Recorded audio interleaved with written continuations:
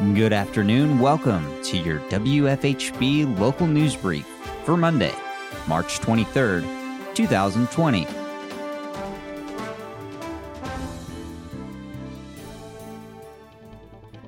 The Indiana State Department of Health reported 3 cases of COVID-19 in Monroe County as of 10 a.m. today. State Health Department reports the total number of positive cases jumps to 259 people, as the number of those tested increased to almost 2,000 people. So far, there are 7 reported deaths in Indiana. There was a case reported in Greene County on Saturday. The Monroe County Health Department reported a limited number of students and faculty at Edgewood High School came into contact with an individual who tested positive for coronavirus. According to a Richland Bean Blossom Community School Corporation press release, the Monroe County Health Department is in the process of contacting these individuals. The County Health Department says it will follow up with these individuals to decide when they can be released from isolation. The State Health Department is in the middle of conducting contact tracing to determine others who might have come into contact with the individual. So far, 3 cases are confirmed in Monroe County, 2 cases in Owen County, 3 cases reported in Morgan County, and 14 total cases confirmed in Johnson County.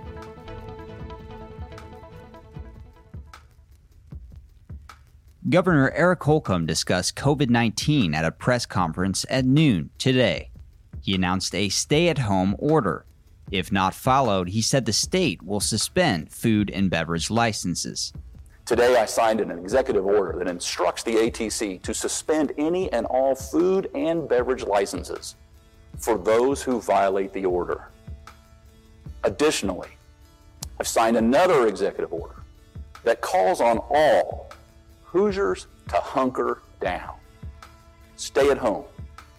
Unless you're going out on an essential errand or essential work or essential business. Holcomb said the state will close non-essential work while utilizing remote work. This means licenses given by the state will temporarily be extended by at least 2 months. The state will be reduced to only the absolute essential workforce level, such as state hospitals, police, prison staff, child protection services, health, and our already activated National Guard. We'll be maximizing remote work, online and call centers to continue core functions such as unemployment insurance and welfare applications. Whatever non-essential state business that has to be conducted in person will have to wait. Citizens shouldn't worry. This means all types of licenses issued by the state will automatically be extended by 60 days. He announced an emergency healthcare initiative to combat the spread of coronavirus. In order to expand capacity and enhance coordination and save lives, we're activating a comprehensive healthcare-oriented emergency operations center, jointly run by Marion County, our capital city, and the state. Stay tuned at 4:30 for more state news. Now it's time for your road report.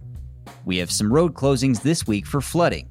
Dillman Road will be closed between Victor Pike and State Road 37. Rogers Road will also be closed between Phyllis Street and Old State Road 37. More road closings at the Curry Pike, Woodyard Road, and Smith Pike intersection. The Monroe County Highway Department says this area will have periodic land closures at the intersections for soil borings and pavement cores throughout the week. Caution is advised while traveling through this area. Fairfax Road at Cherry Lane is restricted to 1 lane of traffic with a traffic signal for a stormwater project. Reed & Sons Construction Incorporated will be placing a water main as part of the City of Bloomington water main replacement project. QC Communications will be installing fiber at Curry Pike between Harmony Road and Birch Road. This is a part of the Metro E Great Western project. QC Communications will also be installing a fiber optic cable to the cell tower in the 7700 block of Evans Road. On Fairfax Road between McCormick Lane and Moffett Lane, Smithville Telephone will be installing a fiber optic cable in this area. That's all for your road report. For WFHB, I'm Cade Young.